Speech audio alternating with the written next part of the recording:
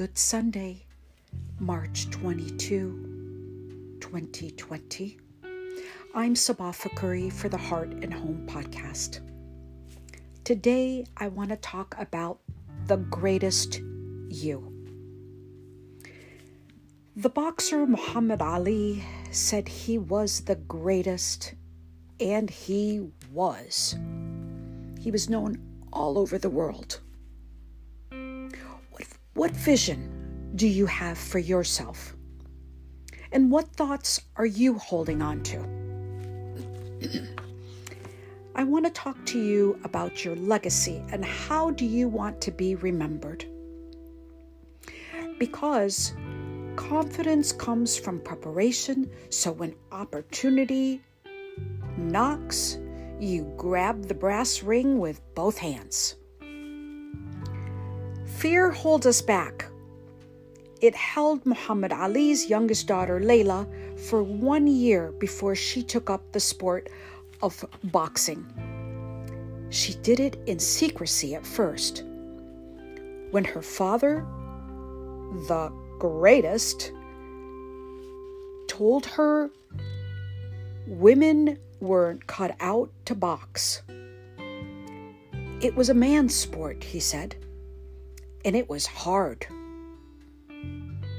Later, when Layla got her first opponent knocked out in 54 seconds, he smiled.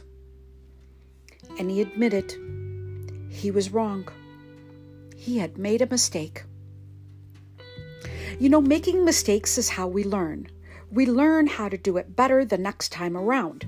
I always look to athletes as one of the best examples because they have to learn how to hold their vision as they train every day. The same principles apply for any goal. Visionaries teach us to keep the end result in your mind. For Layla Ali, it was the medals she was holding in her hand. We learned how the late Kobe Bryant coached others to study game tapes to better prepare in the sport of basketball. It was their job to be a lean, mean fighting machine. They had a purpose. They held a vision. They pursued a specific goal. Now, not everyone strives to be an athlete, but you can take their drive, determination, and focus to get what you want. A few things that I've learned when creating your vision.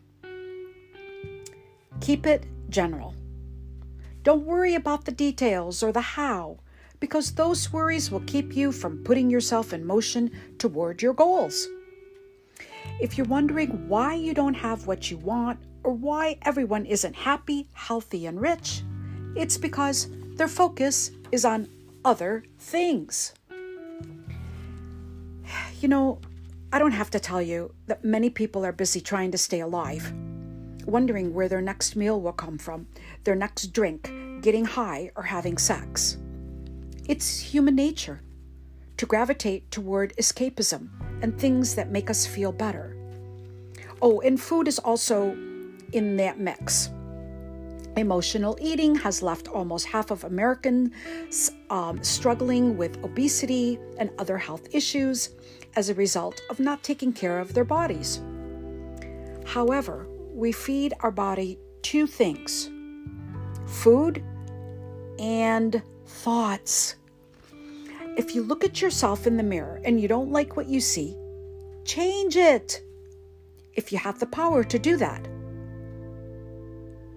It's not about willpower, though. That only lasts so long before you lose steam. In an earlier podcast, I shared my struggles with my weight, but I knew it was more than just changing one habit, such as stopping the consumption of sugary drinks. I had to do more, such as exercise, so I began walking every day because it was easier and funner to circle the neighborhood and get fresh air. Being outdoors is the best thing because you also gain vitamin D from the sunlight, which leads to better mental health. Even if it's cloudy, go out anyways. Raining, no problem. I can remember one day I decided that I wasn't going to let the rain stop me. I grabbed an umbrella and ran with the umbrella.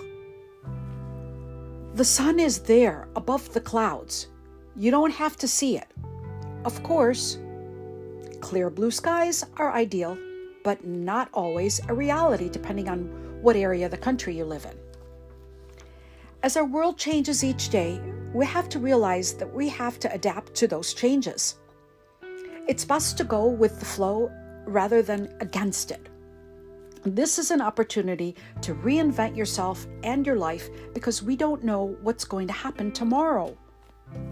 Having a dream, a goal, a vision gives you something to focus on instead of going down the path of fear if you focus on the doom and gloom of the coronavirus pandemic, especially in Italy right now. Doctors there are warning us that this could happen here. Stories of the faces of the U.S. victims of coronavirus began to appear in the media yesterday with the loss of a colleague at NBC, a family in New Jersey, a DJ in New Orleans. They're not all elderly either, folks. And they were gone fast, within weeks of getting pneumonia or feeling ill. The demographics are of people in their 40s, people we expect could fight off the virus. And I read their stories. I'm glad that they are being honored. Each leaves a legacy of how they lived their life. That led me to think about how I would like to be remembered. It also made me aware that anyone's days could be cut short.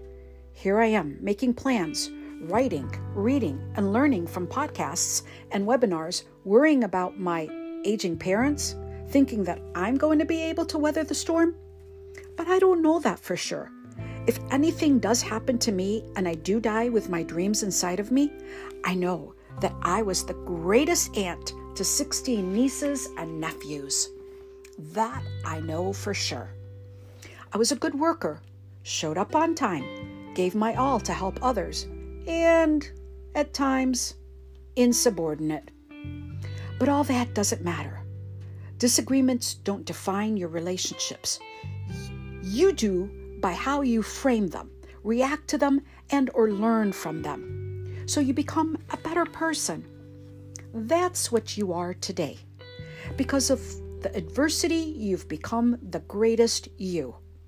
And that's something that should make you proud. I wouldn't want it any other way. For the Heart and Home podcast, I'm Sabah Fakhoury. Thank you for listening.